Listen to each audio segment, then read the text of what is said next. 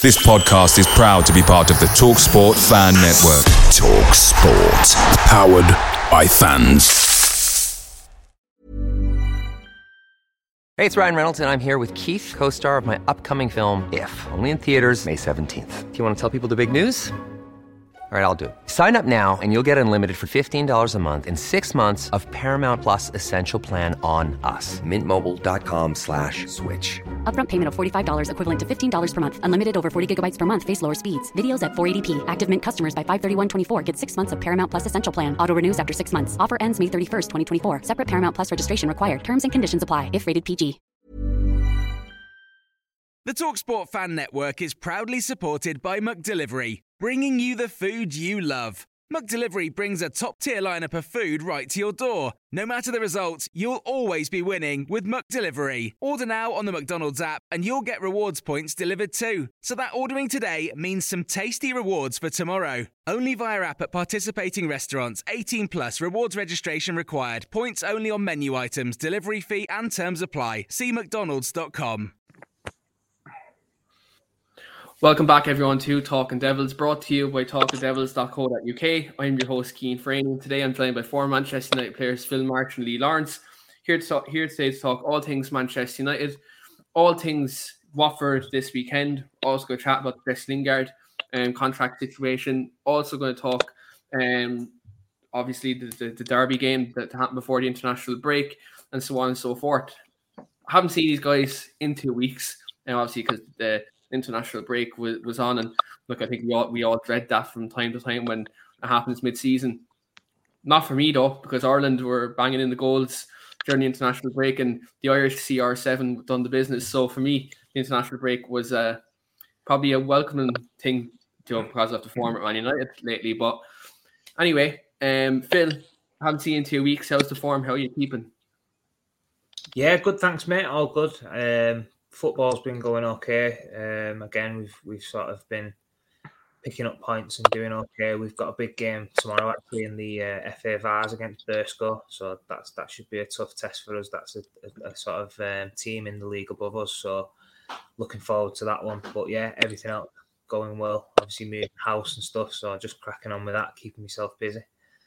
Yeah, you're a busy man these days, moving house, working away, playing football, always seeing your team social media posts here. Seems to be scoring goals every week, so you're on a bit of form at the moment, and obviously big test now tomorrow with a team in the league above you. So I'd say the preparation's been going well for that.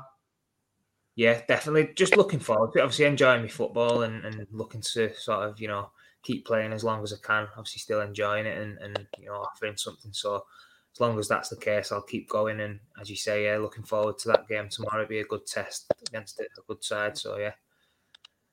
Yeah, that's absolutely bang on. And Lee, haven't seen you in 2 weeks as well. You're obviously very busy coming up to Christmas now as well. How's the form? Good evening, guys. Yeah, thanks for it's nice to get back on the show, lads, and have a catch up. Been very busy as usual with work. Again, hate the international break. I'm so glad that that's come to an end now. Can actually get back concentrated on what really matters, which is for myself, Man United. I'm sure it is for you guys. And it'd be nice to get back into some kind of normality and routine, especially with the podcast. Yeah, absolutely. Look, I think especially with the international break, there's not really much to talk about, is there? Like during the break, because obviously it's a 2 week gap, and thank God this is kind of the last international break we're going to have for quite a while. And between now and Christmas, it's all systems go. All systems go in terms of Manchester United. Massive couple of weeks coming up for us as a football club, even though last few weeks before the international break have been a roller coaster. That's the best way to describe it. But obviously, during the international break, there's been a lot of talk about Man United at the minute in terms of players' contract situations, in terms of players' form, in terms of players celebrating goals for their countries. Phil, I'll just come to you first.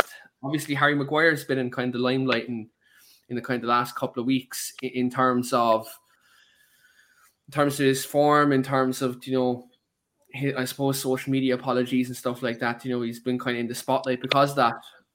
Roy Keane spoke after the game the other night for England, and Harry Maguire took very well taken finish, a very good goal he scored for England. but he had a kind of a dubious celebration, and kind of, I don't know what was that was assigned to, whether it was assigned to the fans, assigned to the pundits, or was it both?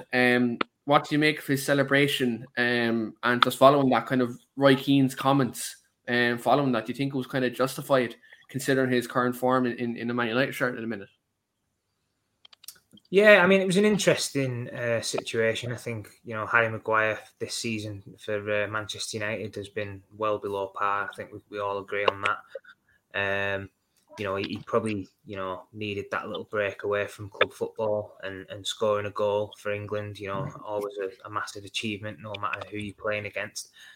I actually think that the celebration hasn't done him any favours. I think it's something that he didn't need to do. I think it will. I think I said it at the time.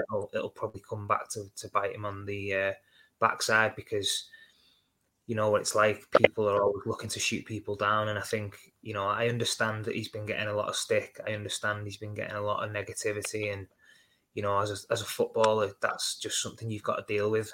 For me, Roy Keane's comments were justified. I actually agree with him that you've got to concentrate on your own performances for club. Obviously, playing in your country is a different sort of ball game. Your bread and butters at Manchester United. You've come into the club. You're the captain. You're an £80 million player. You've got to try and just keep your head down and not give yourself reason to be shot at. And I think that's what he's done with that celebration. I understand, obviously, sometimes as a player, and thinking back myself, sometimes when you do get a lot of sort of negativity and people criticising you for your performances, but you've just got to be professional about it, and you've always got to try and just keep the sort of people who's going to try and shoot you down, don't give him any reason to do that. And I think by doing that celebration, I think he's sort of made it harder now that he's got to perform now in these next couple of weeks. Otherwise, that celebration will be getting banded about all over the place and saying, what are you doing? And I think it's just something that it'll probably be a learning curve for him moving forward. Yeah, look, I think for me, on Maguire, I think Roy Keane's comments were justified, because I think you look at his current form for Man United, he hasn't been himself. And I think he'd probably be first to admit he can do a lot better. Like we've seen last season, especially in the second half of last season, how crucial Harry Maguire was to Manchester United's defence. He was kind of turned into a leader. He was growing into the role of a captain last season. Obviously, when you consider this season, he's coming on the back of obviously a loss in the European Championship final. He's been struggling with injuries and is struggling for form. And this season hasn't gone his way. But for whatever reason, he has a chip on his shoulder for all the wrong reasons. And look, for me, as you said, Phil, concentrate on your club football, keep the head down, try to play yourself back into form. Because a celebration like that, it's just going to bite in the arse. And the thing about this is now, the next time he makes a mistake, the next time, he's in the headlines for the wrong reason, people are going to be looking at that. You know how fickle social media is. You know how fickle people are in general in this day and age. They're going to be going back to Harry Maguire on this and using that celebration against him. So, look, for me, I just hope he can kick back into form very quickly, because the Christmas period, as we all know, you'll know better than me in terms of being at Manchester United. This is meant to be the time of the season where Man United really start turning up and they really kick into gear traditionally. And if this is the case, we need Harry on full form. We need the rest of our defence in good form. But I think just that celebration, I think, was a bit over the top for me. And look, hopefully Harry can kick all this to one side, forget about what happened before the international break, and just concentrate on his football and concentrate on Manchester United, because that's the most important thing, first and foremost. And Lee, what are your thoughts on Maguire's situation? Are you kind of in agreement with Roy Keane that was kind of embarrassing? And did you think maybe he seems to be a man under pressure at the minute? Yeah, I'm very much on the same wavelength as both you guys, and basically what Roy Keane said. The lad's made a mistake. He shouldn't have celebrated that way. You can understand he's frustrated. He's turning up on the pitch for United. He probably is, trying his best at the minute, and things just aren't working out for him. As a footballer, especially this day and age, I can imagine the amount of stick, like I say, not just from the fans, verbally from the stands, but also through social media platforms. He's probably everywhere he goes, he's getting a load of grief, and to be honest, quite a lot of it is justified for his performances. So I think it's just been a frustration kind of thing why he's celebrated that way.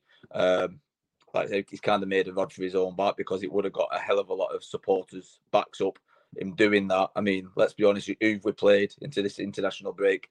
Me and Phil probably would get a game against the two teams we've played. Well, Phil might get on the bench, but it's, you know what I mean. It's he's not done it against Germany or Italy. You know what I mean. He's just done something and he's made a mistake. He's got to perform now, and he's got to come back. Like I say, he's the club captain. We all know on his day he can be a real good player. He's not showed that for most of the season. Hopefully, this international break's given him a bit of confidence scoring the goals he has done. Hopefully, it'll be a turning point for him this season and he can kick on. But like I say, silly mistake. He shouldn't have done it. He's made himself look like a bit of an idiot. Yeah, look, again, I think it is going to come back to bite him in the backside. Hopefully, not as recent as tomorrow, because obviously we all know how this world is. Headlines we wrote, over sensationalized. We all know how it's going to go. So hopefully, especially tomorrow against Watford, he can pick back up his form, because it's something that we do need, especially at Rafael Varane out at the minute. We do need Harry Maguire to kind of come into his own and show leadership qualities at the back, because that's what we lack at the moment. I think at the back, most importantly, is leadership and organisation. Harry needs to start doing that again, like he did last season. And if he can, then look, we can improve at the back. But if he doesn't, then look, we're in trouble. There's no two ways about it. I'm going to come to a couple of comments, because we are looking at, though, Jesse Lingard and his contract situation. So I was going to come to Dave's comment first of all, and I'm going to get the lads' thoughts on the Lingard situation. Dave said Jesse Lingard should hold his head in shame over that picture earlier, considering history between United and West Ham. It was very foolish. So for anyone who's unaware, Jesse Lingard was on his social media platforms such as Instagram, and he had a picture posted up of him in a West Ham shirt. For anyone who doesn't know, West Ham posted up a video of one of Jesse Lingard's goals from last season for West Ham.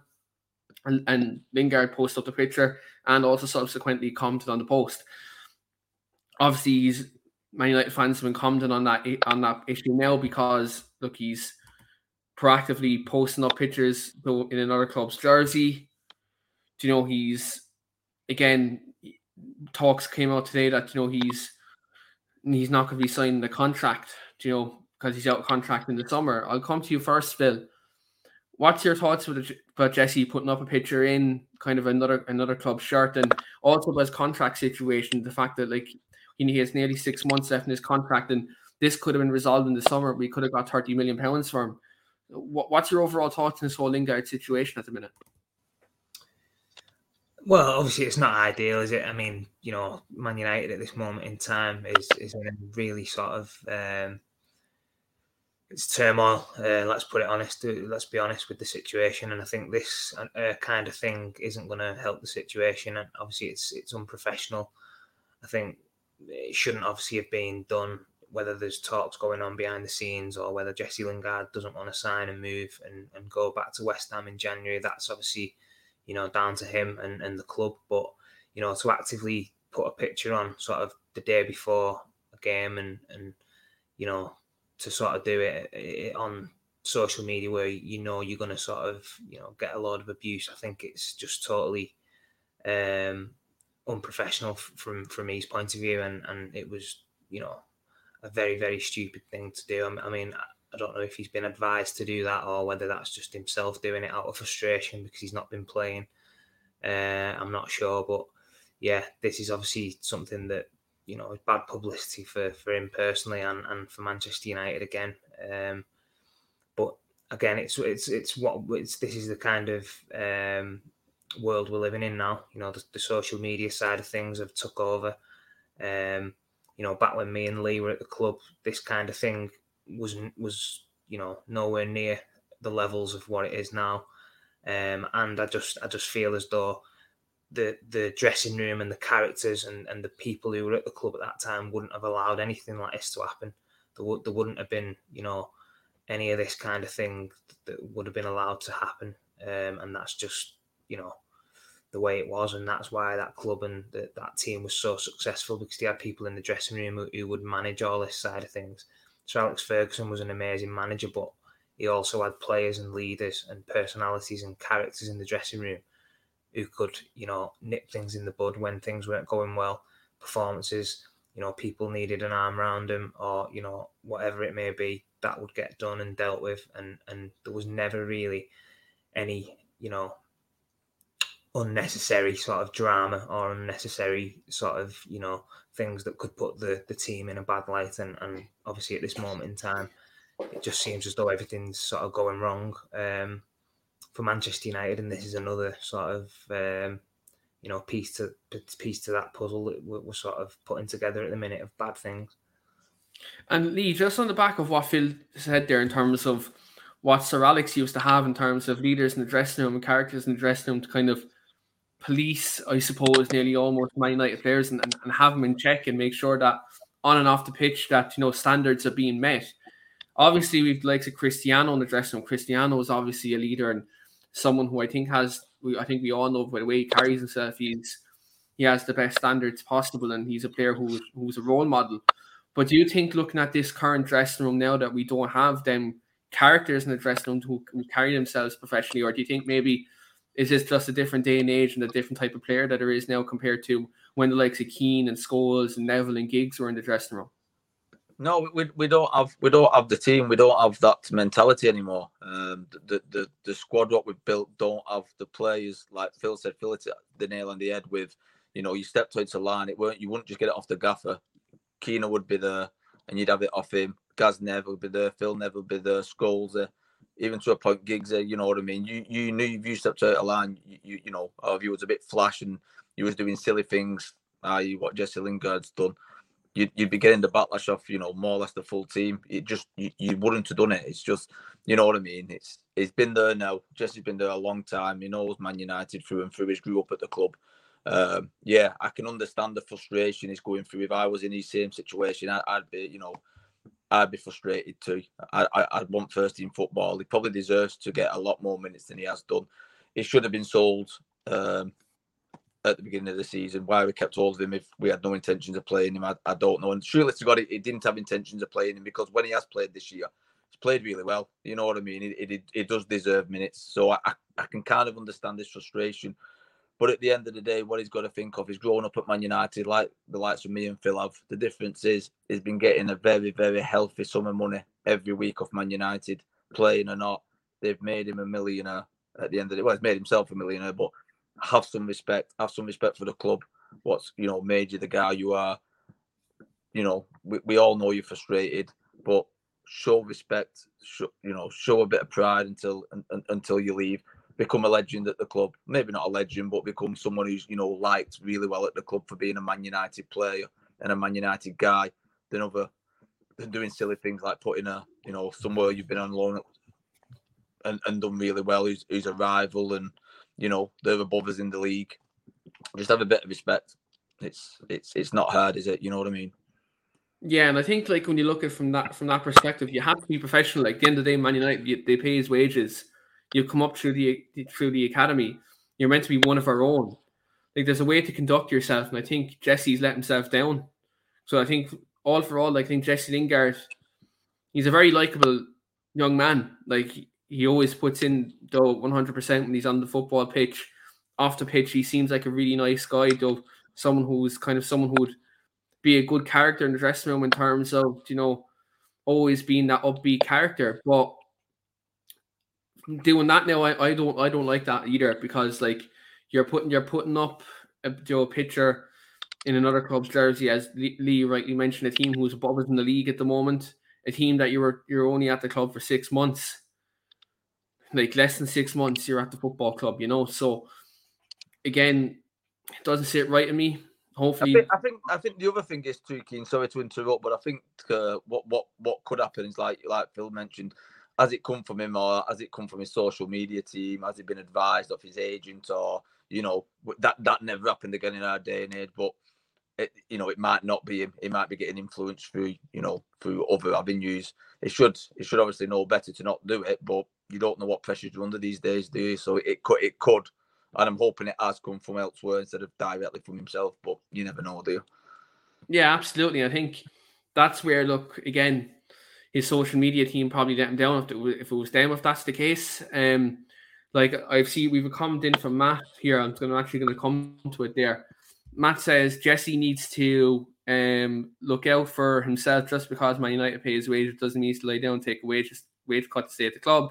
He wants to get back in the squad and needs to move. Yeah, look, I think we can all agree he needs to move, and that's completely relevant. But when you're under contract at a football club, when you're at a club, there's a way to conduct yourself, and there's a level of professionalism, especially at Man United, that once you're at the football club, you show them respect. And when you're posting up a picture in another football club's shirt, that's disrespectful. I don't care if you're getting a game or you're playing every week. That's disrespectful. You don't do it. So at the end of the day, there's a level of expectation in terms of professionalism at the football club, and what he done is unprofessional. And I think that's a fair point. I think any United supporter, true United supporter, will completely agree that Jesse needs to go for his own good. We don't want to keep him at the club because it is lowering his chances with the England, and he's not progressing the way he should progress because he's a top quality player. And I think if you're a true United supporter, we'd be glad to see him gone so we can progress in his career. I think it's more like you say, it's more about the respect for the club than anything else. Really, what's going to get most people's backs up. Yeah, absolutely. And look, that's again, it's not like the fact that he's posted on social media. It's just the way he done it. Like, again, a couple of hours literally after all, he said like he's going to play a vital part in these next couple of weeks, and then subsequently a few hours later he's posting up a picture of himself in a West Ham jersey. That there's a way to conduct yourself, and that's definitely not the way to do it. Obviously, moving on, looking ahead to the international, obviously we're after the international break now, we're looking ahead obviously back to Premier League football, back to our bread and butter. Phil, massive game tomorrow away to Watford at Vicarage Road.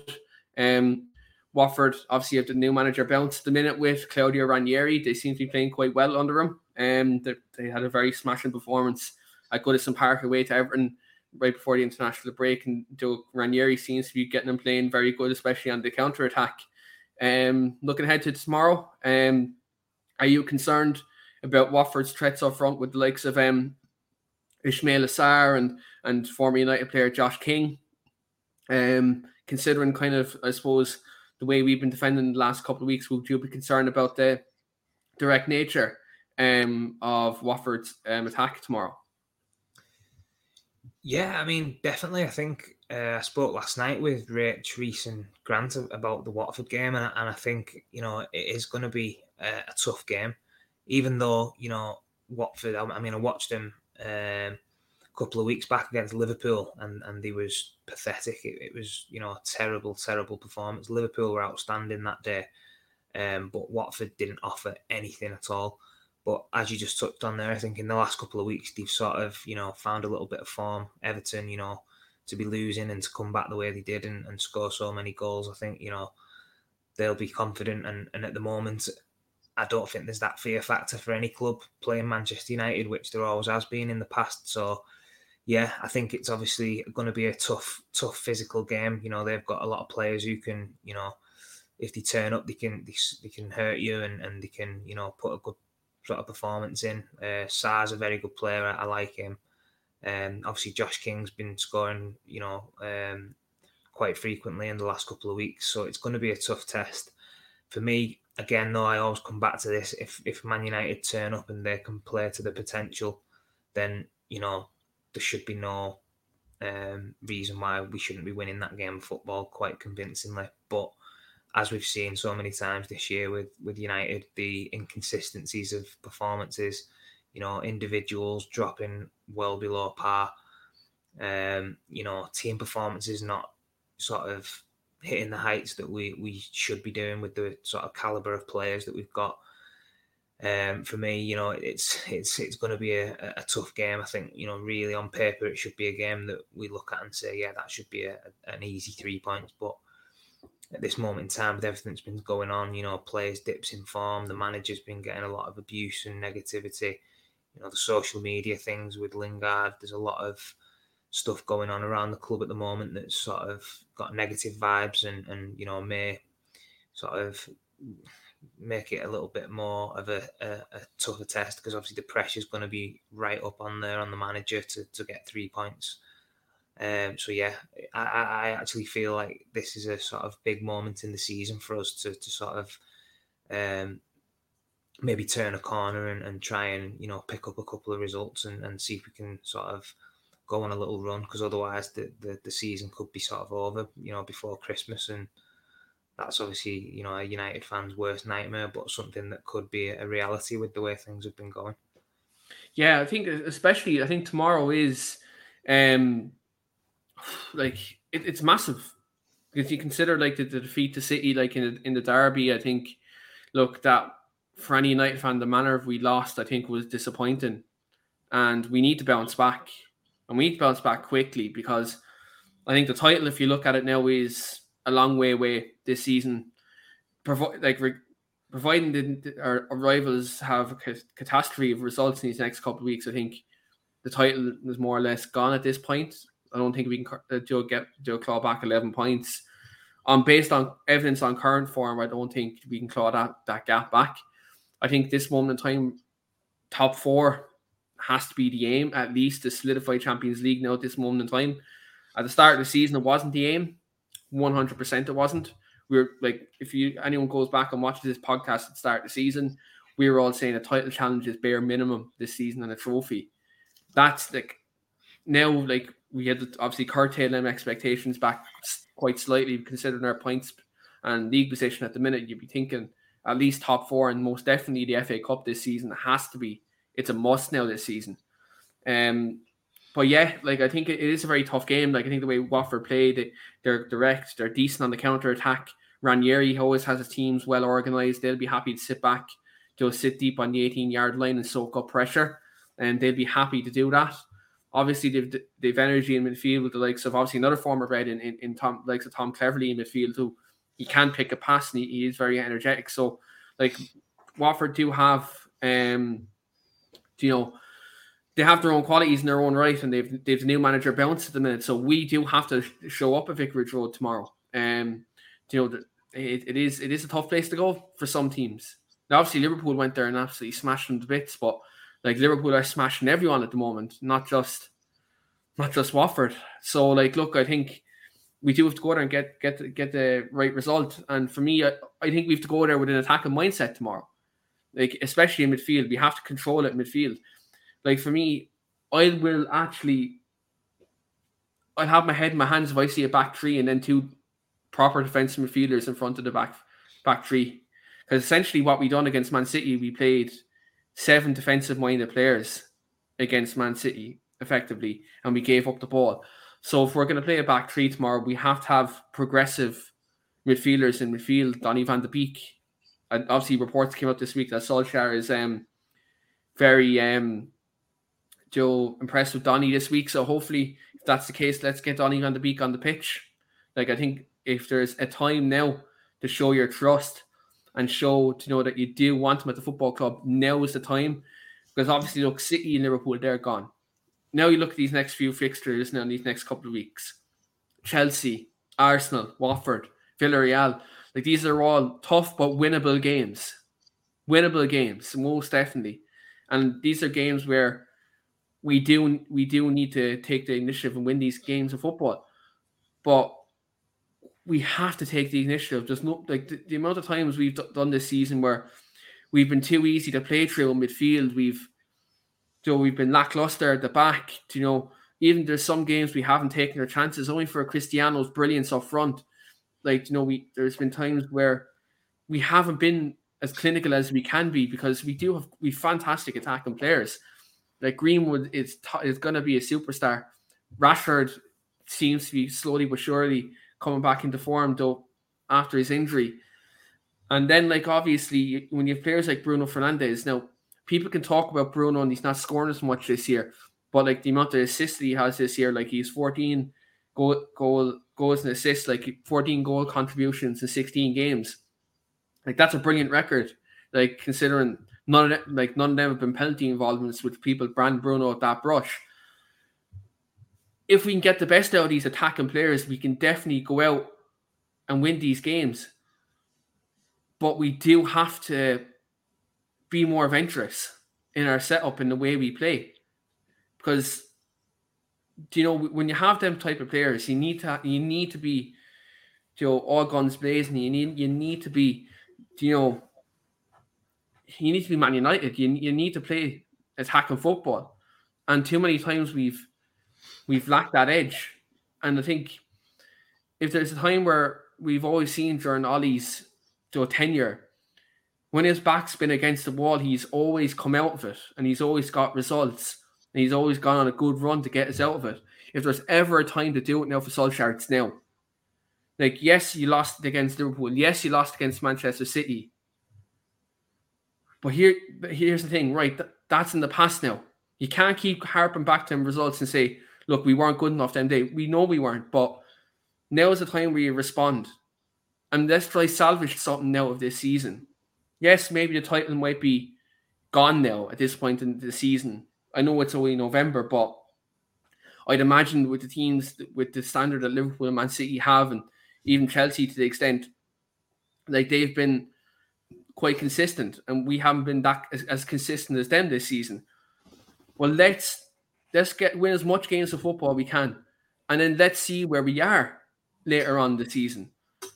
But if Solskjaer doesn't win these games of football, he's going to be under pressure, and people are going to be, you know, they're going to be questioning his job. Which, look, football is a results business. If you don't get the results, ultimately people are going to question your future, and rightly so.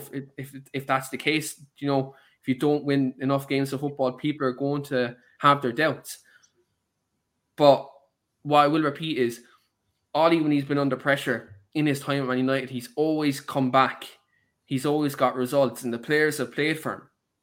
So I think this is a massive, massive stage in Man United season, and probably the most important part of the season now, these next 2 weeks, because you feel Villarreal in the Champions League, lose that, and the possibility of Thursday night football is there.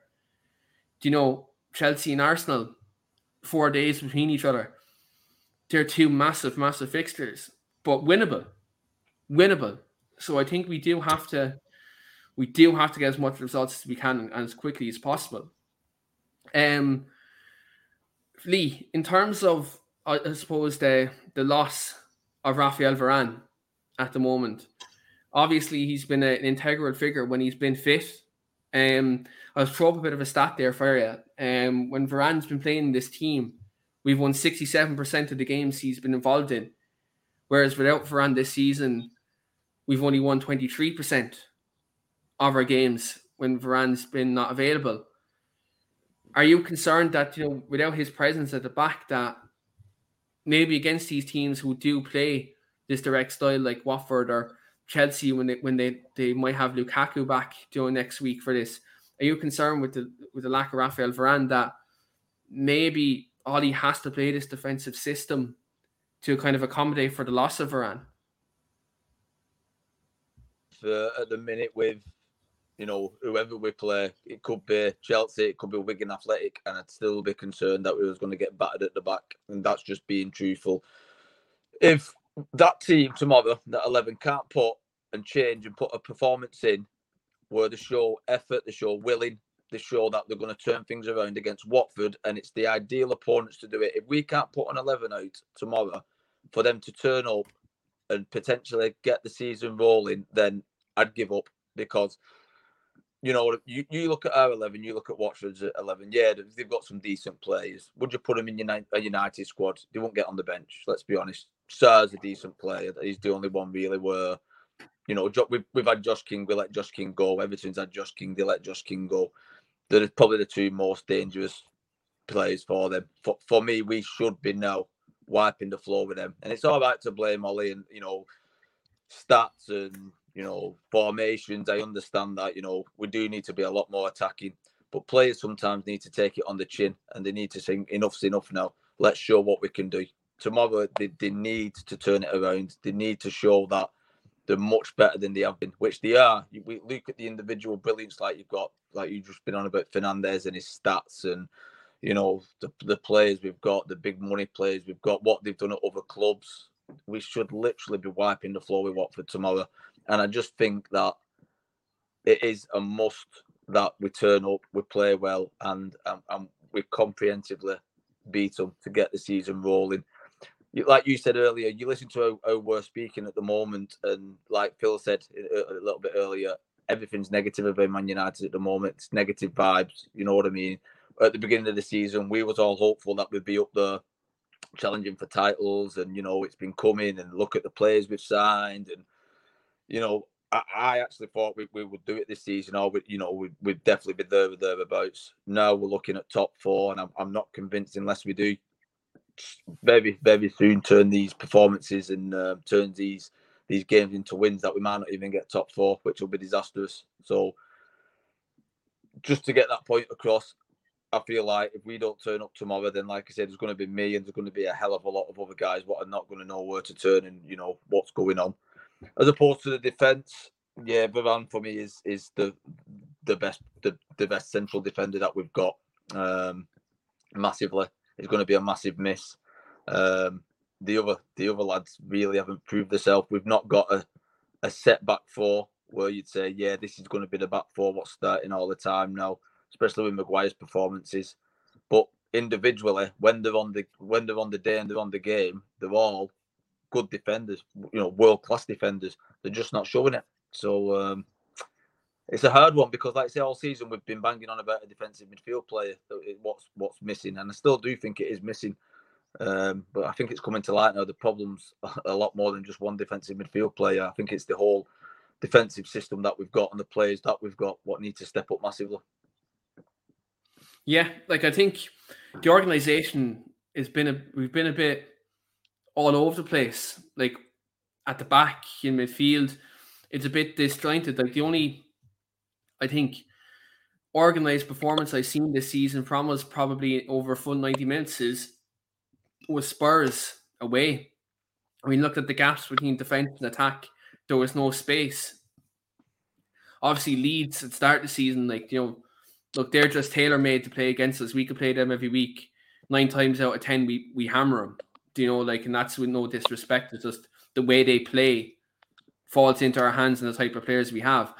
But other than that, if you look at performances this season over 90 minutes, we've never had kind of a sustained performance. And as you said, Lee, the players have been culpable at the back.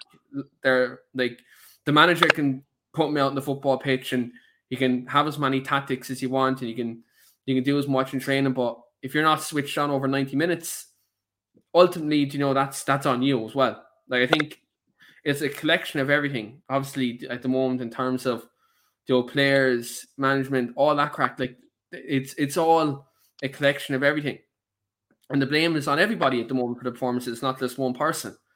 But I think at the moment, like I said, I think tomorrow there needs to be a comprehensive win tomorrow. Even if we go out there tomorrow and win 1-0 or 2-1 and the performance isn't convincing, I will sit here next week and I will say, the same concerns I have that I'm saying tonight and I've said every other week, in terms of our performances. I think that there needs to be a U-turn now, and the players really need to stand up, be held accountable. The manager needs to stand up, be held accountable. We're Manchester United Football Club at the end of the day, and there's a certain standard and it has to be met at this football club. And one thing I say is, at least you have to try. At least try. Because there's been times I've looked at the players and body language wise, sometimes they look like they can't be bothered. I was in the stands at the City game, and I was looking at, the likes of Rashford and Greenwood, and usually they're full of energy. They're walking around on the pitch. McTominay, I seen Fred giving out to Harry Maguire, who's our captain at the end of the day. Fred was giving out to Maguire and trying to tell Maguire what to do. Maguire kind of stood there, kind of his hands up like this and saying, like, I was like, I don't know. Like, at the end of the day, everyone needs to be held accountable at the minute. You're professional footballers, and you earn hundreds of £1,000s a week, and you wear the Man United badge.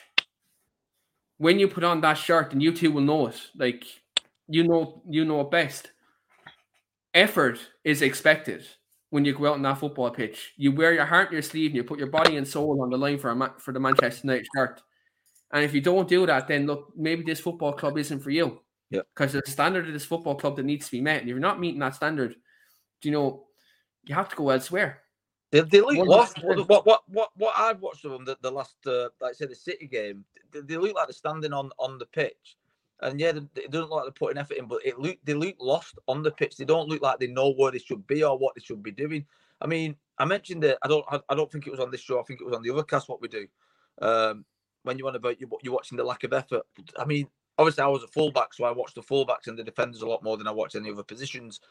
And we got taught basic. If that, the winger you're up against has got getting the ball, close him down, get there. Don't let him have his head up and get time to whip that ball in. It's like they don't even jog it. They're just like, right, go on, pick your cross, and then I might come to you. And it's just basic defending. What they don't look like.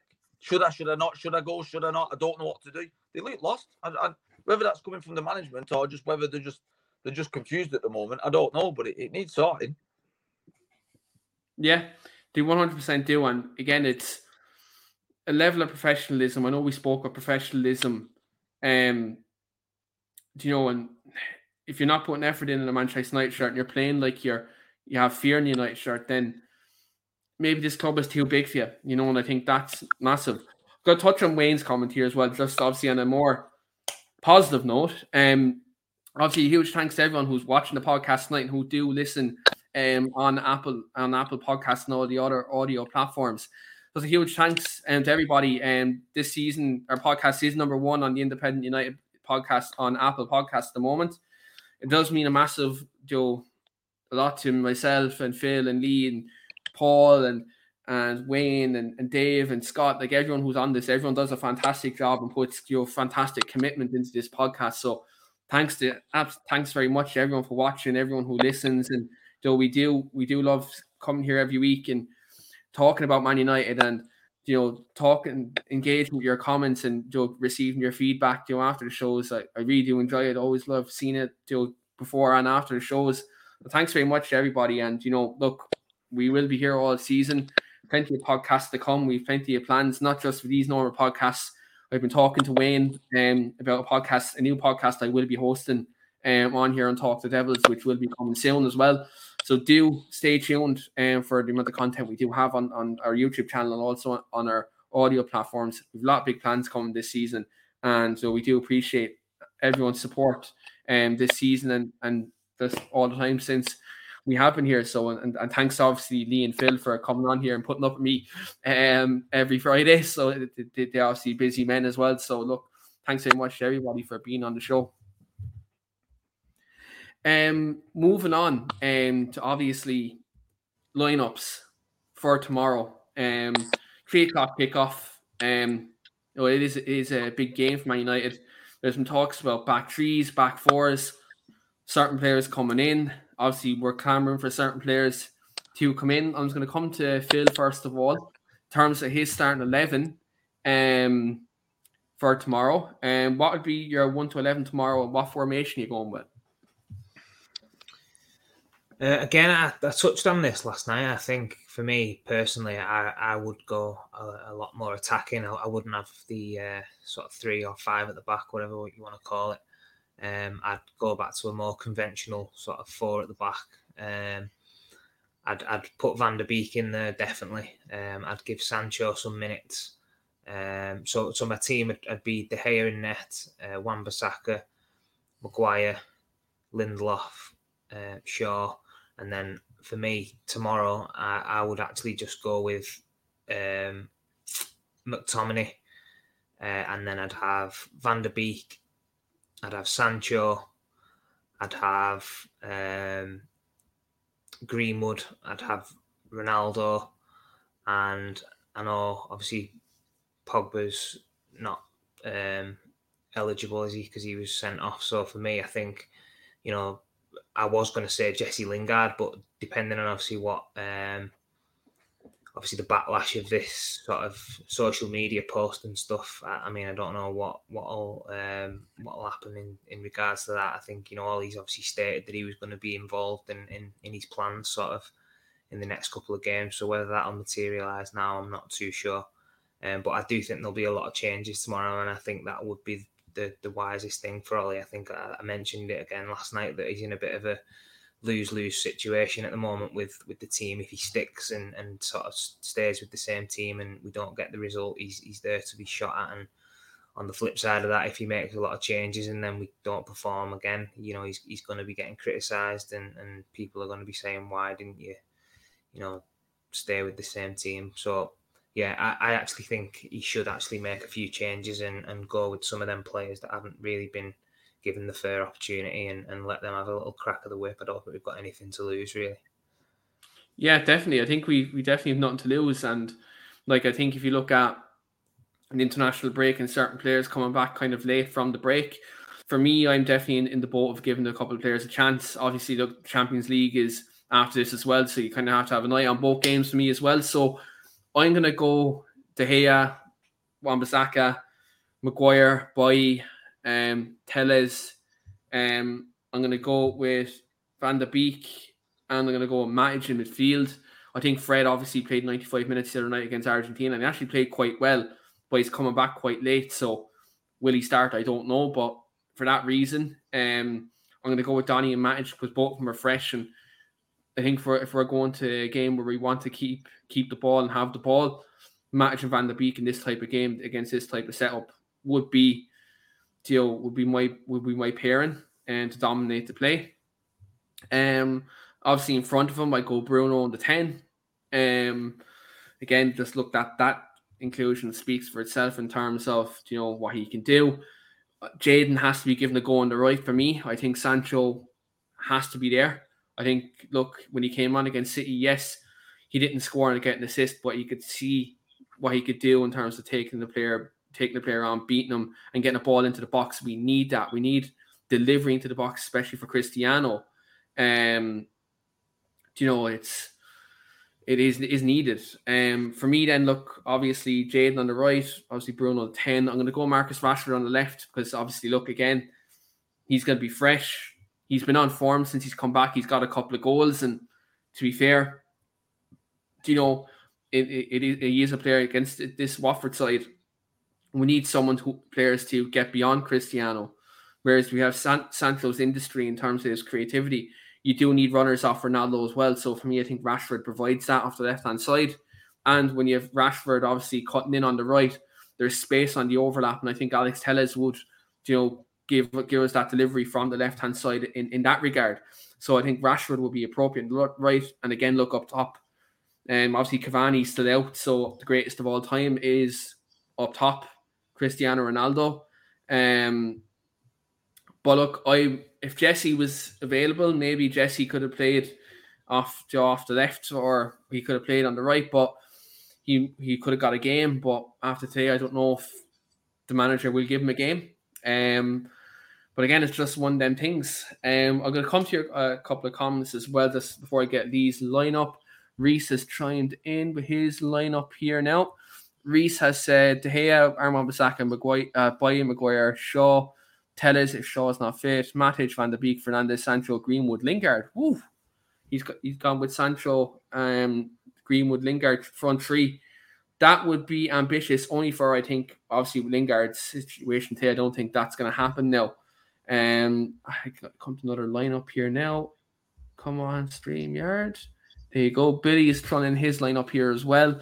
Billy says David De Gea, Wan-Bissaka, Maguire, Lindelof, Telles, Donny, McTominay, Sancho, Rashford, Bruno Fernandes, Ronaldo. Kind of similar to me and Phil's lineup. That's the lineups we have there in the comments. And also just a comment in from Wayne to myself, Lee and Phil. And Wayne says, also personal note for me, Wayne, thanks to Keane, Lee and Phil for doing this every Friday night. Legends, a lot of you, great conversation tonight in the show and in the chat. Absolutely. And guys, do get your comments in with regards to this weekend's game. We will be doing our score predictions as well in the while, and I will be throwing a couple of curveball questions at the lads as well, which I made them aware that I will be throwing a couple of curveballs at them. I haven't told them what the questions are yet, so stay tuned for that later on the show. But Lee, give us your starting 11 for tomorrow's game. More or less the same as you, Keane, if I'm being honest. I've gone, obviously, De Gea in the net, Wan-Bissaka right back. Did you go by it? I've gone by it, Maguire as my centre-back. Yeah, I went by Maguire, yeah. I've gone Telles on the left. I'm not right in saying Shaw's injured, isn't he? I think he might have got injured with England. I'm not sure now. Yeah, I think there's a doubt around Shaw because of injury. So I'd like to see Telles have a chance anyway. I've watched videos recently, like I said on the last podcast of him when he was away over in Portugal, and he seems, if he could get a run of games, it could be a real good prospect for us doing that left. So I'd give him a go. I'd definitely put Van der Beek in. Like we've all said, we've been saying it from buy someone, give them a chance, same as Sancho. And then if they don't take the chance, then fair enough, fire them off and get someone else in that position. But to not be giving you chance is criminal. You've got to give them a chance. It's got to be done. It's either now or never now, isn't it? So for me, I'm going to go Van der Beek. I would like to try him out with Fred. Like I say, for me, Fred gets a lot of stick off a lot of players, and I've said it many a time. I do think it can be a bit of a scapegoat in that midfield sometimes. I think on his day, he's one of our best midfield players. Again, I don't think he's the answer what we need, but I like the way he plays. I like the attitude he plays with. He gives 110% every game. So I would put Fred and Van der Beek in there.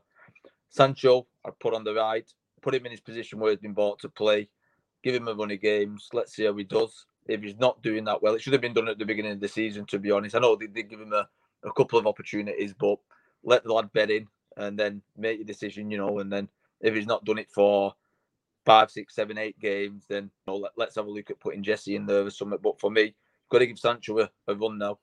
Fernandes is an obvious choice. Rashford on the left and Ronaldo up front. We have to put Ronaldo up front because he's the only one who's scoring our goals, really. So you can't drop him at the minute. Yeah, definitely. I think, look, when Cavani gets fit and we want to play more attacking, maybe you can play Ronaldo and Cavani up there. Maybe Ronaldo more to the left and Cavani up top like we have done. Or Cavani can even, play as more of a left-sided forward if needs be. He did do that against Atalanta when he came off the bench. There is options, and I think, look, we do need to utilise them. But as you said, Lee, I think Ronaldo is just a cert for up front at the minute. Like, he's banging in the goals week in, week out. And like, what's funny is like all the stuff that was said at the start of the season that Ronaldo was finished and this, that, and the other. Yet he is scoring more goals than the 100 million signing at Chelsea at the minute in Romelu Lukaku, and he also outscored him last season. And Ronaldo's 36 years of age. So, like, look, at the end of the day, I think 20 million is a bargain for the greatest of all time. And he's still scoring the goals now. Like, he's playing like £100 million sign at the minute. Like, he's been the catalyst. I wouldn't say like we've been successful this season, but he's been a catalyst for the successful results that we've got this season. I think that's a fair assessment. So I think, look, Cristiano, we do obviously have to manage him. We do have to obviously manage his minutes and stuff like that. But is a player, well, look, we all know when you have a player of his quality in your squad, you more or less have to play him every week, 100%. In terms of score predictions for tomorrow's game, obviously, look, I've been giving dubious score predictions all season. I haven't got one right. Phil and Lee, to their credit, have got a couple right this season. I haven't. So let's get the lads' score predictions, and also guys in the chat as well. Give us your score predictions for tomorrow's game. Phil, gonna come to you first, pal. What's your score prediction for tomorrow? 2-1. I said last night. I got asked last night what my score prediction was going to be. I said 2-1. I think it'll be a difficult game. I don't think it'll be a game where we're sort of free scoring and it's going to be a 3 or 4 goal margin. I think it'll be a tough game just because of obviously the way things have been going recently. Obviously, Watford, caused a few problems. Our defence haven't been able to keep clean sheets of late, so I think we will just about get over the line, but I don't think it's going to be a sort of easy afternoon. So, yeah, I'm going to go for 2-1. So, Phil is going to go for a tough and a nail-biting 2-1 victory for Manchester United. Lee, are you in the same boat as Phil for tomorrow's game? I'm actually going to disagree with Phil. First time ever. And I'll probably be completely wrong and Phil will be right. But like I said earlier in the show, if it was me and I was playing tomorrow and the way things have been going in the recent weeks, if I was on that pitch, and I'm sure the lads want to prove a point. So for me, I think they'll go out there and hopefully they'll take the game by the scruff of the neck. And I'm going to go for a very optimistic 4-1 win. I really going to go for it. I think we'll concede because we're still shaky at the back. So I'm not going nil because I think we're always going to concede a goal. But I think if the lads, get themselves together and try and prove that there is going to be a bit of a turning point in the season, then this is the game to do it, and this is the point, the game to show what the fans want and how we're going to go about it. Yeah, 100%. And this is definitely a time to definitely bounce back and make a statement. Now, obviously, people say it's only Watford, but at the end of the day, you can only beat what's in front of you. And look, after 2 dismal results, a performance like that is needed to make a statement. And away from home, let's try to get that away form back to where it was. Because 30 games unbeaten we went. Let's try to get that. Let's try to do something like that again. That was something that Ollie did do last season that helped bring up that run, and he did bounce back and had that unbeaten away records. Let's try to get that again. For me, I can't believe I'm saying this, but I'm going 3-0 United tomorrow. I'm going to give us a clean sheet and a couple of goals tomorrow. I think Cristiano will inevitably grab a brace, and do you know what? I'm going to go complete madness. I'm going to go Donny van de Beek to get on the score sheet as well, to get a goal as well if he plays. That'd be an absolute dream. Donny van de Beek getting a game and getting a goal at the same time. Men can dream. Just because we're older doesn't mean we can't dream. So that's my result tomorrow: 3-0 and a Donny van de Beek goal. If this happens, Wayne, I know you're watching. We'll have to come back and quote this 100%. But I'm going to come to the comments and score predictions as well. Just to go to the comments. Reese said he's sticking to his guns and he's going to go 3-0 as well. So I'm not the only one who's mad enough to say 3-0 United tomorrow, that we're actually going to score and keep a clean sheet. Carlers in the comments as well says, I think we might draw if the players do what they've been doing all season. We'll see more of the same, 1-1. Get more score predictions. Billy's in the comments as well. Billy says, I'm going 2-1 United. Can see the usual 1-0 down. Twitter goes mental. Then 1-1. Bruno Fernandes scores. And then Mr. Inevitable, Cristiano Ronaldo scores the winner again. Jesus Christ, my blood pressure tomorrow will be through the roof if that happens tomorrow. Reese also gives us his goal scorers if StreamYard will cooperate. And Reese says 3-0 Greenwood, Maguire, and Sancho to get an assist or at least score himself. Yeah, I'd love to see actually a Sancho goal. Like, people are calling him 007 at the minute. But look, let's hope he gets a score. He gets a goal and people can stop branding him that. And Billy says, I wish I could share your optimism. He says, I wish I could share your optimism, Keenly and Reese. Yeah, look, I don't know if it's blind optimism at the minute, but let's hope we can go out and get the result. I'm actually going to talk to the lads a bit off topic of current Manchester United, because obviously both lads are former Man United players. Phil is still currently playing football at the minute. It's going to come to both of them with a question, because I've interviewed players before, and I've asked this question before, and in my time of talking to the lads the last 3 months actually, never asked them this question. Phil, I'll come to you with this question first of all. In terms of before a game and pre-match, do you have any particular pre-match superstition or pre-match kind of routine do you go through before every game, or do you kind of change it up before every game? Not really. I mean, I do sort of a few things the same, but yeah, and I've never really been a superstitious type. I always sort of just, go with the flow. I'll eat maybe some of the same things before the game on a morning of a match. But when I actually get to the ground or whatever when I'm playing, nothing really sort of that I've sort of done that you'd class as superstitious. I actually have kept the same pair of shin pads though for the last, I'd say about 15, 20 years. I actually got a pair I've got the same pair of shin pads that I got from when I was at United. I still wear them to this day. So whether that counts as being superstitious, I don't know. But I kept them shin pads. I mean, I always used to, play well in them and sort of just kept them. Shin pads don't really ever break unless you get a really bad tackle or whatever. So I've kept them and they've served me well. So yeah, that's pretty much as superstitious as I get. Yeah. Reese has his. I'm going to come to Lee and his one. But Reese is out to give me his pre-match superstition as well from playing football. Reese says, "Oh Jesus Christ, how do you do this? Always drink 2 bottles of Pepsi Max or Pepsi Max Cherry and eat a bar of chocolate is mine." How are you doing that before a game and not getting cramp? How are you not getting cramp? You must do the mother of all stretching before the game if you're not getting cramp doing that before a game. Jesus Christ. Lee, do you when you were playing for Manchester United, when you were playing football, did you have any particular go-to pre-match meal or kind of pre-match kind of, I suppose, superstition or anything like that before a game? Not as such. No. There was quite a few lads which used to do some very particular weird things what I could never really understand. The meals were always kind of made for us anyway in the canteen before matches or took. So we only had a very limited choice of food what we could eat before a match anyway.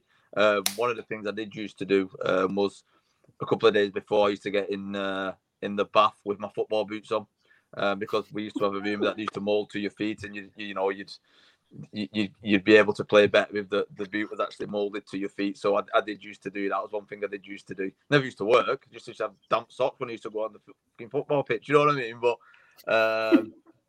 that was one thing I used to do. And I always remember Paul Scholes gave me a pair of boots, very similar than Phil, where he said about his shin pads. He always had the same shin pads. I tried to every match. I wouldn't train in the boots that Scholes he gave me, but I'd always try and play my matches in them. I don't know why, again, because you'd think you'd train in the boots you were going to play with, but I used to train in my own boots and then wear Scholes' boots on a match day. So that was the only superstitions I had, really. Pair of boots off Paul Scholes. That's an absolute dream. And I had them for years, mate. Years I had them. Yeah, I was devastated when they were knackered. Oh, stop. I'd say, do you know what? You put on the Paul Scholes boots and what you'd have to do is just look up and just try ping passes like he does. Yeah. Oh, my God. That was the problem. I couldn't fill them. You know what? Funny you're talking about boots. When I actually was leaving, when I actually left, I went down and seen Albert in the boot room. And I actually raided loads of the first team players' boots. I just said to him, any boots that are going, can I have some? And he gave me, fair play to him, he gave me a little bin bag full of about 5 or 6 different players' boots. I got Rio Ferdinand's, I got a pair of Ronaldo's, I got Rooney's, Scholes's, and I kept the majority of them in me mum and dad's cellar. Yeah. I've still actually got some of them now.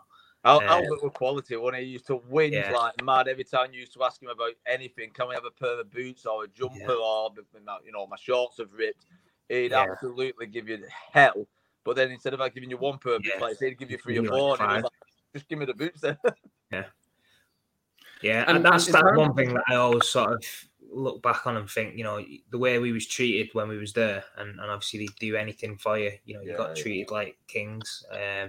Going abroad, always had the best food, the best clothing, boot deals. It was sort of, and that's, going back, 15, 20 years. So, I can only imagine what it's like nowadays. But, amazing, obviously, memories and to be able to get certain players' boots who've, for me, I've always treasured them. And I actually wore a few pairs that I got given, which I wish I'd have kept really now, because they're sort of, things that you'd want to sort of keep and look back on and sort of keep as like mementos. But yeah, amazing sort of memories to think back and look back on them kind of things. And like in terms of like, do you know your time, both your times at Man United, like in terms of being on the training ground and kind of preparing for games and stuff like that, who would be like the best player in training? Like who would be the most competitive? Phil, who was like the most competitive on the training ground?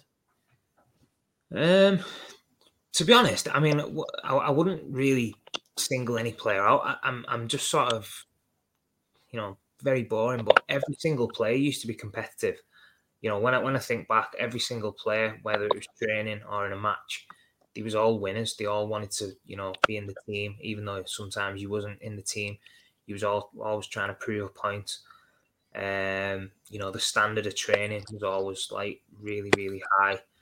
The coaches and the players, to be fair to them, never let that sort of standard dip. I think it obviously filtered down from the first team, that with the likes of, the players they had we obviously, watch them train and the way they did things and the professionalism and the winning mentality. I think that was sort of driven into everybody at the club. And, we was very successful when I was there. I'm sure Lee was the same with these, respective teams when he was there. And I think that was just something that was a given. You all had to train as you play. And that's as the saying goes, So for me, if I had to pick anyone, I've touched on him a few times, like Paul McShane. I used to hate playing against him. He would be one who would always sort of, get stuck in, throwing tackles in, even if it's just on a Friday, the day before a game. He'd be, wearing his heart on his sleeve and somebody who always sort of, gave 100%. And but again, I think that goes for all the players.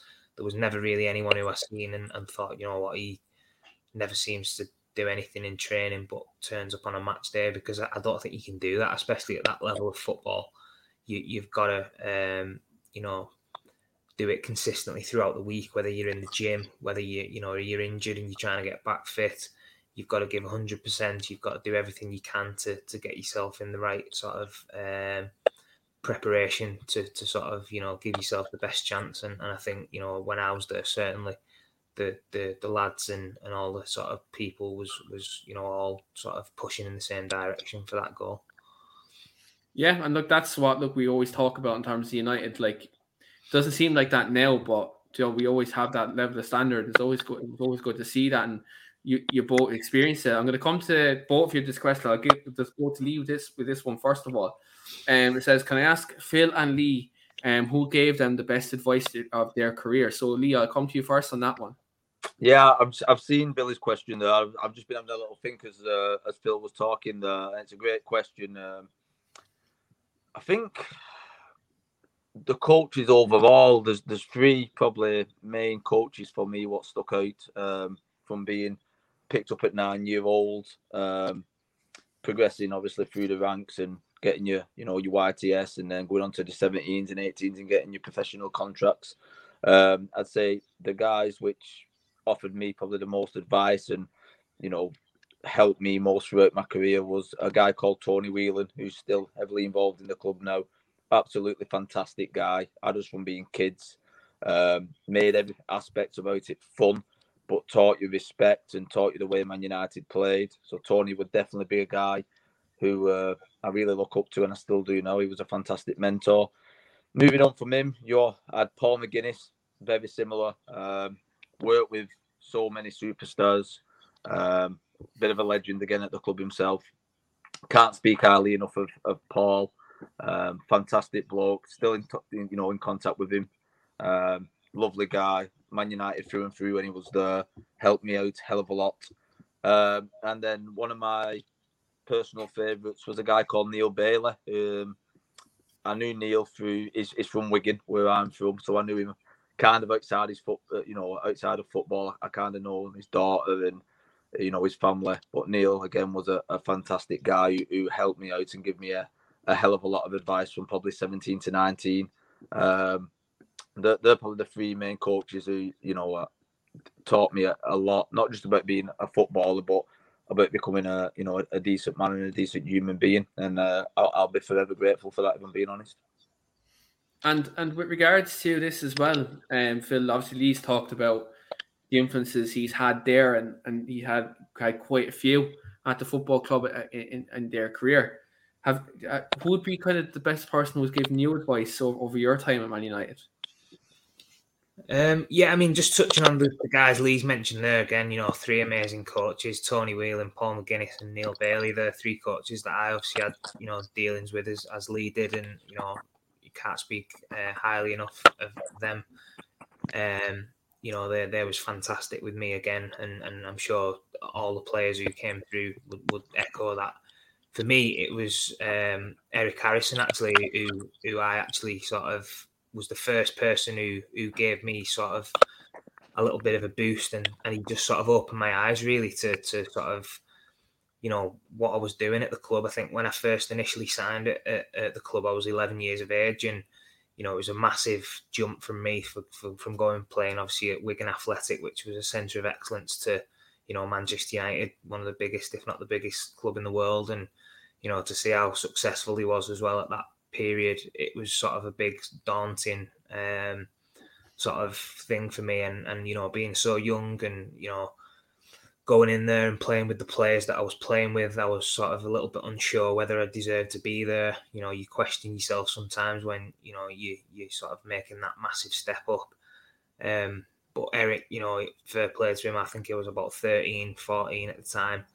And I think I was going through a little bit of a bad spell where I think he just picked up on it, that he maybe thought I was a little bit low on confidence, or, things weren't quite going the way I wanted him to. And he just pulled me to one side and just sort of said to me, listen, he said, this is Manchester United. He said, you wouldn't be here if you wasn't good enough. He said, just believe in yourself, and sort of, that basically just to say to me, like, you wouldn't be here basically if you wasn't good enough, and we all believe in you. Start believing in yourself a little bit more, and from that sort of point onwards, that was a big turning point for me. I actually sort of took that on board, understood what he was saying, and sort of, that was a sort of pivotal moment for me. I always remember that, going home in the car and just thinking about it, and it was something where I actually got a positive reaction from that, and I think it was something that obviously Eric's one of the best coaches that Manchester United's ever had, if not the best. So to obviously have that coming from him, and obviously the players that he's coached and what they've gone on to achieve and stuff, it was something that I obviously really sort of, it meant a lot to me, that, and from that point I sort of started believing in myself a bit more, being more confident, and just trusting my own ability, and obviously that then helped me to get a full-time contract from the age of 16. There was only 3 lads obviously who got kept on at that point, myself, Danny Simpson and Richie Jones. So if it wasn't for that talk maybe with Eric and me maybe believing in myself a little bit more, that might have been a different outcome. So yeah, obviously that sticks with me as one of the biggest sort of factors in my sort of progression as a kid. Yeah, and Eric Harrison is someone who's like one of the forefathers in terms of coaches at the cliff at Manchester United.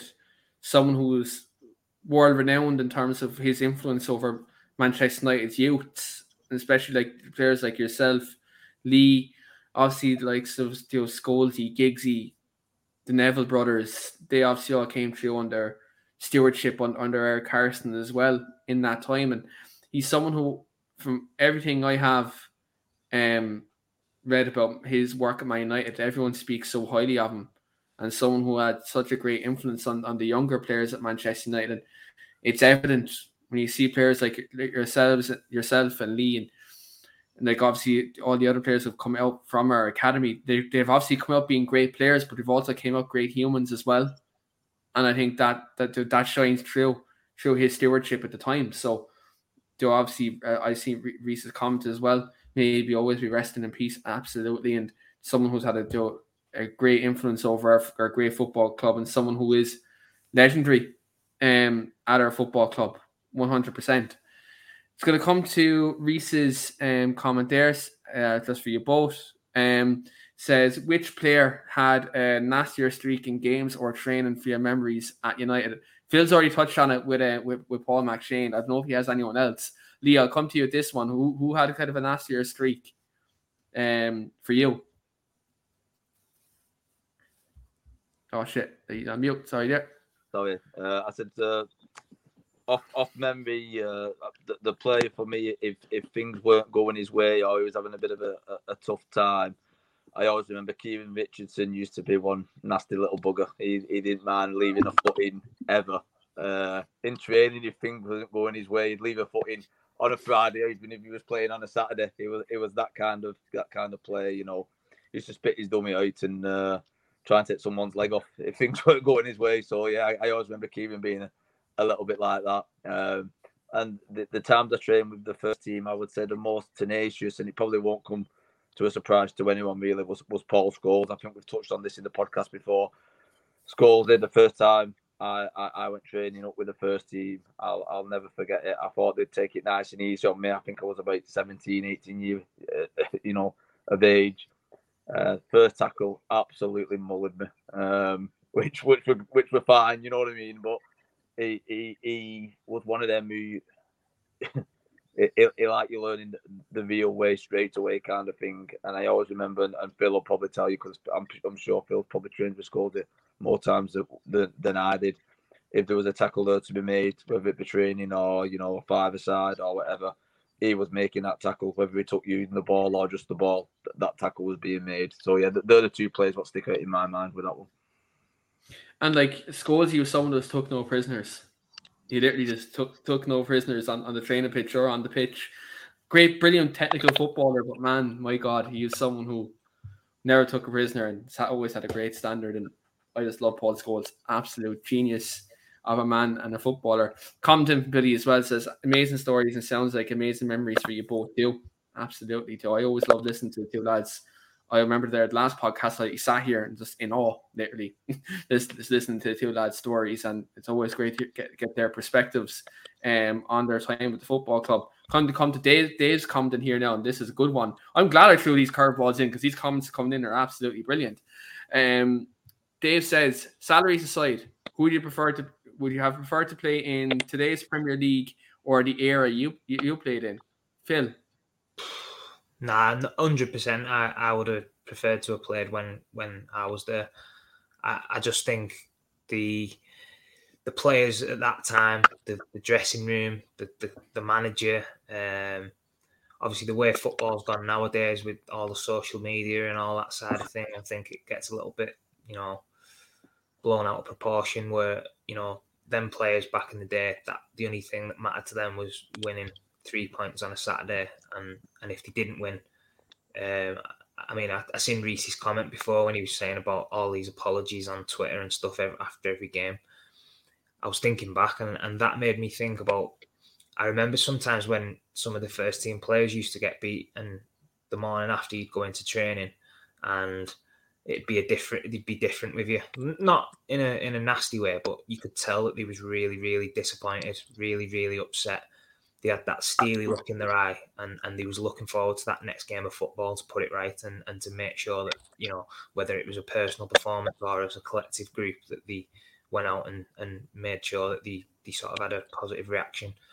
Now, I'm not saying that doesn't happen this day and age, but for me, instead of posting a tweet on Twitter or, writing stuff on social media, you just get your head down and you concentrate on training hard the next day, and you make sure that next game you put it right and you bounce back and you at least work your socks off and give 100%, which I don't think some of these current players are doing. That's the bare minimum that you should be doing, regardless of performance levels. You've got to work hard and you've got to try and, fight for every single ball, which I don't think that's where we're at this moment in time. So for me, if I was going to choose to play in the current period now or back then, it would have been definitely back then. I just feel as though everything back then was more sort of suited and more what I would want to be involved in. And would you hold that same sentiment in terms of the both eras of the Premier League? Yeah, mate. I'd get sent off every single game now if I played, and that's not a word of a lie. I would definitely get sent off every single game. I could not play this tick-attacker, can't put your foot in. The first thing I used to do, and I always remember, it was my dad what taught it me, because I was always quite a small, small defender. The first thing I always got, make sure the player knows you're there on the first tackle. Do you know what I mean? That was the mentality we grew up with. And it was either leaving a foot in or making sure you went in with a tackle hard. The tackles we used to put in, what would be classed as a good tackle, would now get you sent off.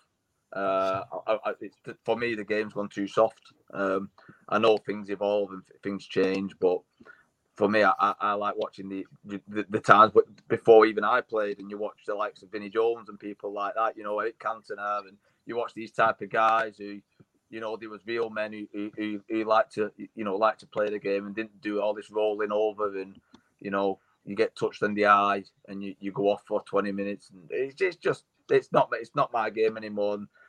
And you say game now, for me it's more of a business football this day and age than a game. When we were playing, you played because of the love of the game. You played salary. The question was with salaries. I think if you ask any of the lads from my team or Phil's team or that kind of either, you wasn't bothered what salary you was on. You was playing for Man United. You know what I mean? That was the law of why we did it. We loved being at the club. We loved the club. It didn't matter what you was getting offered a week or if you was any, match winning bonuses. That it was a bonus at the end of the day. But just to be playing for Man United and playing the game you love, that's what it felt like when we was playing. Like I said, this day and age, it just looks like there's no loyalty anymore with anyone really in world football. They just want to go where the money is, and it's a no-brainer for me. I would have much rather have played when I was playing than to play the game now. Definitely, we're talking about my favourite era of the Premier League. No, the Premier League now is fantastic. Like it's entertaining and it's a great level of football. Like obviously sports science and all that coming into it. The level of fitness and performance is great. Like don't get me wrong, but like look at the era that I was brought up in, watching the likes of Roy Keane, Paul Scholes, Ryan Giggs, Wayne Rooney, young Cristiano. Like that's the era I was brought up watching, and like that's the era I look at and say like that was a great era of Premier League football, and that'd be the one I'd rather myself if I was in your shoes.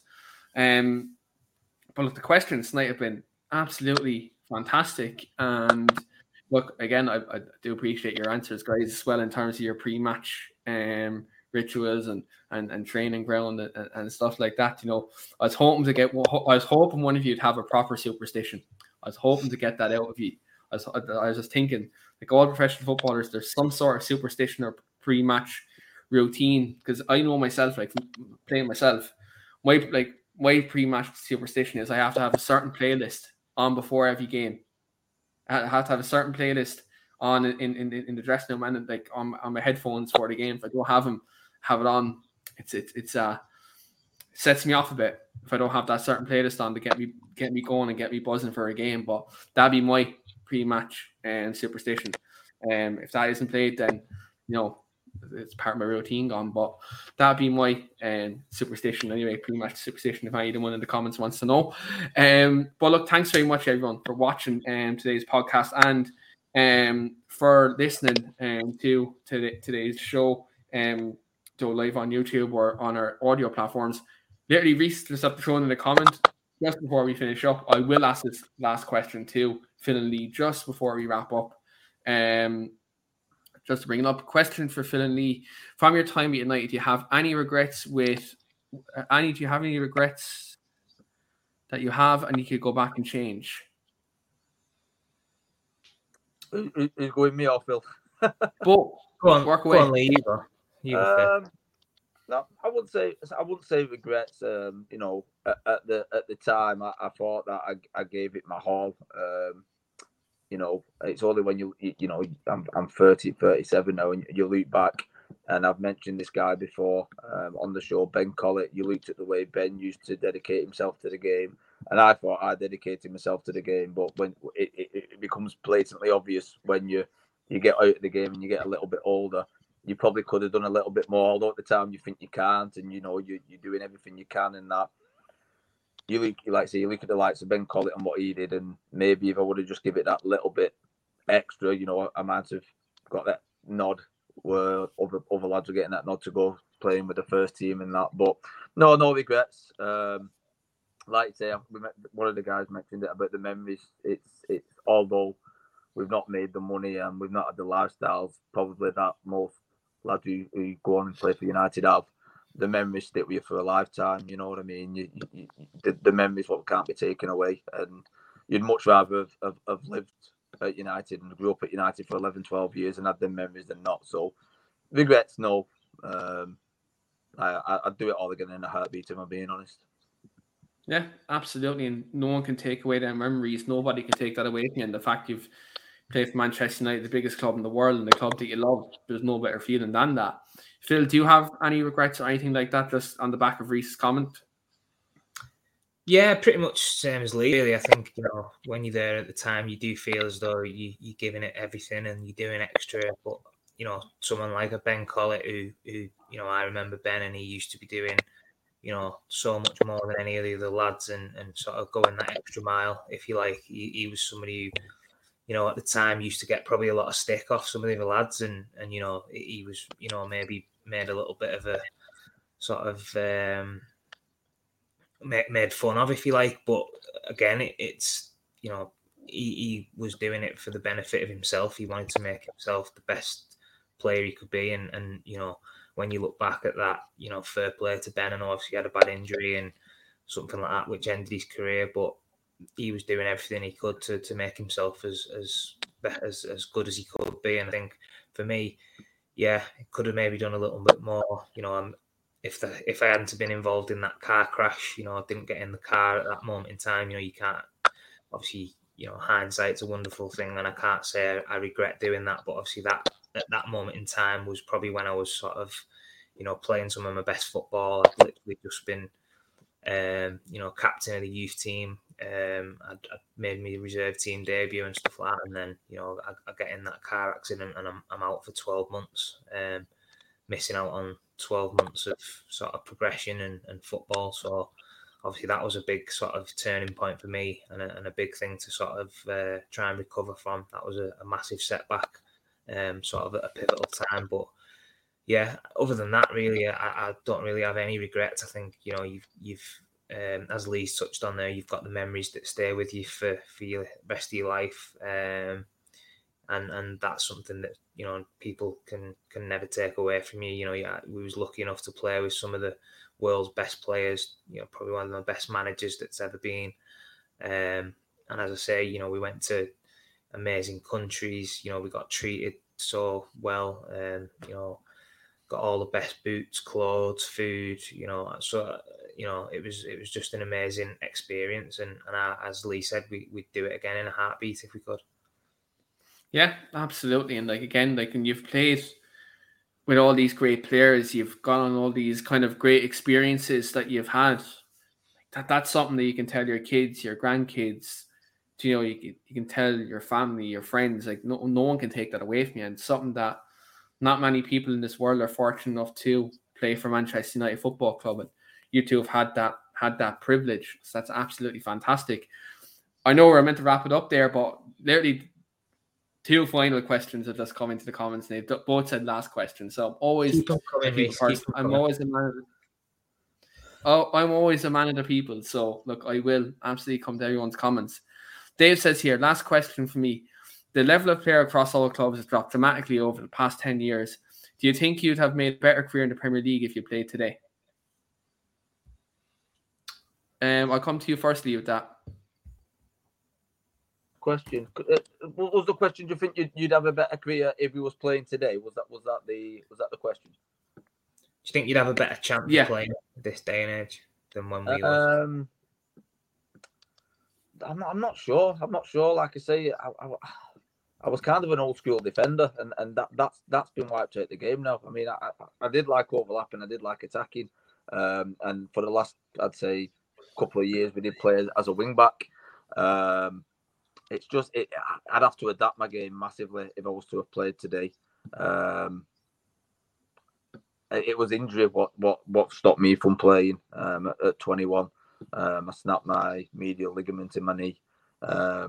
and I couldn't get back. I tried for years and years. To be fair to Sir Alex Ferguson, when I was 20, I thought I was getting released, and he dragged me in the office, and he actually gave me another year's extension, although I hadn't really played that much that season. So they did give me the opportunity to try and get my knee better. Unfortunately, it didn't happen.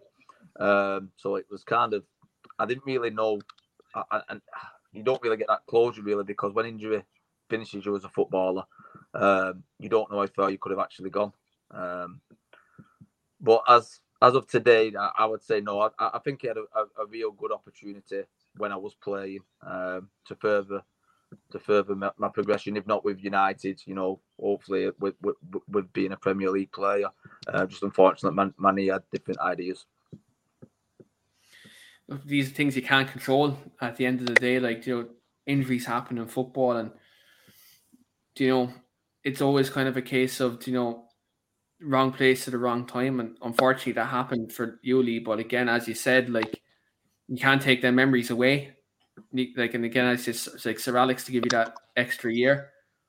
He had that confidence in you to rebuild yourself. So that's something that can't be taken away, 100%. Phil, do you the same? Do you think you maybe, like, when you look at your career, obviously being a great attacker and scoring a lot of goals, do you think, looking at this day and age of Premier League football now, would you have liked to play in that?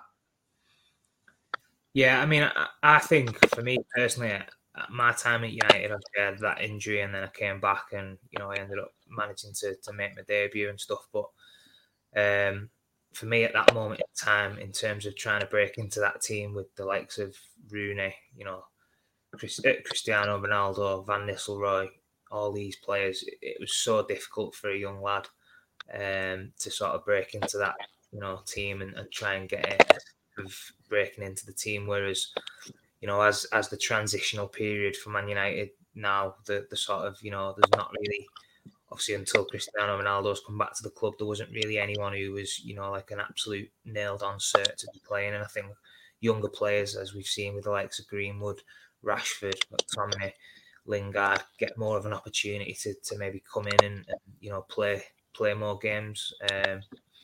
So yeah, I think obviously if it had been at the club maybe 10, 15 years later, I might have got more opportunities to play first team football.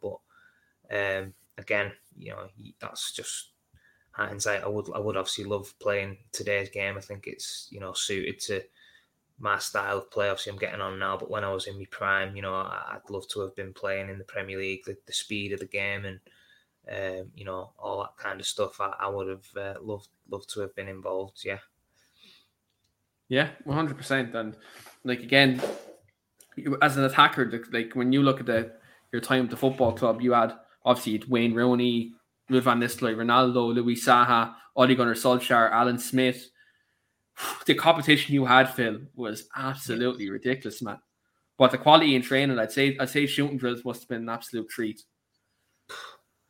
Yeah, it was, and that's not to mention obviously the other lads as well who was trying to get involved like into the team with me, like Giuseppe Rossi, Fraser Campbell, Danny Welbeck, Sylvan Ebanks-Blake. All these are kind of players as well.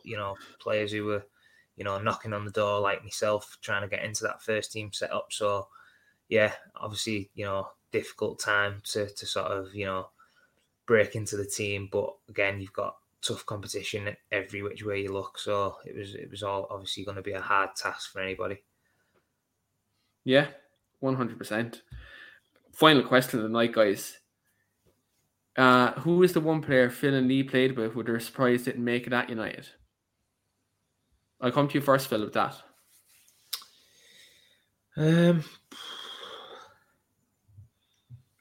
Probably two players stand out. I mean, I wouldn't say they didn't make it at United, but obviously Gerard Piqué, with the career he's had, maybe wasn't given enough time maybe to sort of, get himself settled into the English game. I think he struggled a little bit with the physical side of the English game when he came over initially. Obviously playing in Spain, you get a lot more time on the ball, stuff like that. Whereas when he came over, I remember him, on the ball, he was fantastic and, great driving out of the defence and playing balls into the midfield and stuff. But just the physical elements and obviously playing in the tempo and the speed of the English game sort of caught up with him a little bit, I think. But he was someone who obviously went back to Barcelona, and he's been one of the best centre backs in world football for the last decade. So he was somebody who, I was a little bit surprised that, looking back, didn't maybe play as much, and maybe the club could have kept him. But again, that's obviously fair play to him. He was always going to go back to Barcelona. But the other one I just mentioned was Giuseppe Rossi. I think he was somebody, when I sort of went full time and he signed, he was somebody who I actually thought was probably one of the technically best players I seen at that level. In terms of size, he was very small, but he made up for it with the ability he had on the ball. His feet were unbelievable. He's very quick feet, didn't he? Yeah, he had unbelievable feet, and he was really strong as well, actually, for quite a small guy.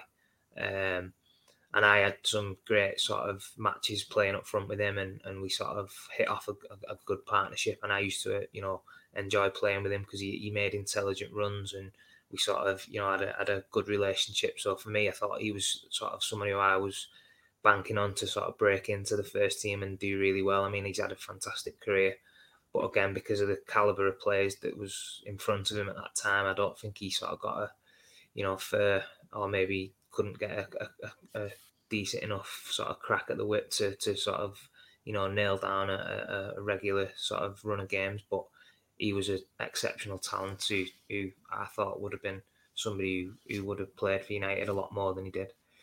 Yeah, he was an exceptional talent. I remember watching him like years ago, even when he went on to play in Italy afterwards, after United. Like, he's very quick feet, very intelligent the way he moves, and good little finisher as well. Kind of, player who reminds me of small but like that was Javier Hernandez as well. After that, he was kind of similar to him in terms of the way he'd move and how like he'd have quick feet and know where to be at that kind of crucial time. They're kind of very similar in the way they play. Lee, for yourself, just on the back of the final question, any player who you played with the time United, that you were surprised they didn't kind of reach their full potential at the football club? It's a total agreement with Phil with this one. I think if you ask any player of my era and of Phil's era and in and around them age groups, how the hell Giuseppe Rossi didn't nail down a first team place, from what we seen of him, got me beat. He was a level above what all we was doing in the reserves. When he trained with the first team, he looked comfortable. He looked nailed on to break through and be the next big thing for United. I was very, very surprised when he got released. The potential he had was massive. He was an outstanding footballer. Phil's just his attribute. He had everything really, didn't he? Phil, he was strong. He weren't so big, but he was very strong. Could hold the ball up. He was skillful. He could score a goal from nothing. Great lad too. Great mentality. Fantastic on and off the pitch, and like Phil said, he has gone on to have a great career. But again, you ask any lad who had the pleasure of sharing a pitch with him for a couple of seasons like we did, and I think they'll all tell you the same. It would be definitely Giuseppe Rossi. Yeah, definitely is a fantastic player, and someone who, he did a very good career, like in terms of other clubs, after Man United. So definitely a player who was someone who maybe he didn't like fully make it at Man United, but he made it elsewhere, and done very well for himself. But that's all we got time for today, guys. Thanks very much, everyone, for your comments and your questions in there tonight. We'll be back next Friday with the podcast again at the usual time. We will be talking Manchester United versus Chelsea. That will be a massive game. Hopefully we're talking about a win tomorrow as well, and we'll look ahead to that game as well as the Champions League. So look, thanks very much everyone tuning in, and everyone who's going to listen on our audio platforms as well. Don't forget, guys, hit that subscribe button just below Lee there, and to the right of Lee on your screen. And we're actually nearly at 3K subscribers. So if you're watching for the first time, you do like the stories from Lee and Phil, do hit that subscribe button. We do always have former players on this podcast. We have Paul Parker on every Monday with Wayne, and then also we've former United defender Scott Wotton on with Dave as well every Sunday. So look, do check that out on our YouTube channel, and look, they're also on our audio platforms such as Apple Podcasts and so on. Thanks very much, everyone, for watching. Check out www.talkofdevils.co.uk. And until next time, we'll see you next Friday. Away days are great, but there's nothing quite like playing at home. The same goes for McDonald's. Maximise your home ground advantage with McDelivery. Order now on the McDonald's app. At participating restaurants, 18 plus, serving times, delivery fee and terms apply. See mcdonalds.com. Planning for your next trip? Elevate your travel style with Quince. Quince has all the jet-setting essentials you'll want for your next getaway, like European linen, premium luggage options, buttery soft Italian leather bags, and so much more. And is all priced at 50 to 80% less than similar brands. Plus, Quince only works with factories that use safe and ethical manufacturing practices. Pack your bags with high-quality essentials you'll be wearing for vacations to come with Quince. Go to quince.com/pack for free shipping and 365-day returns. This podcast is proud to be part of the TalkSport Fan Network. TalkSport. Powered by fans.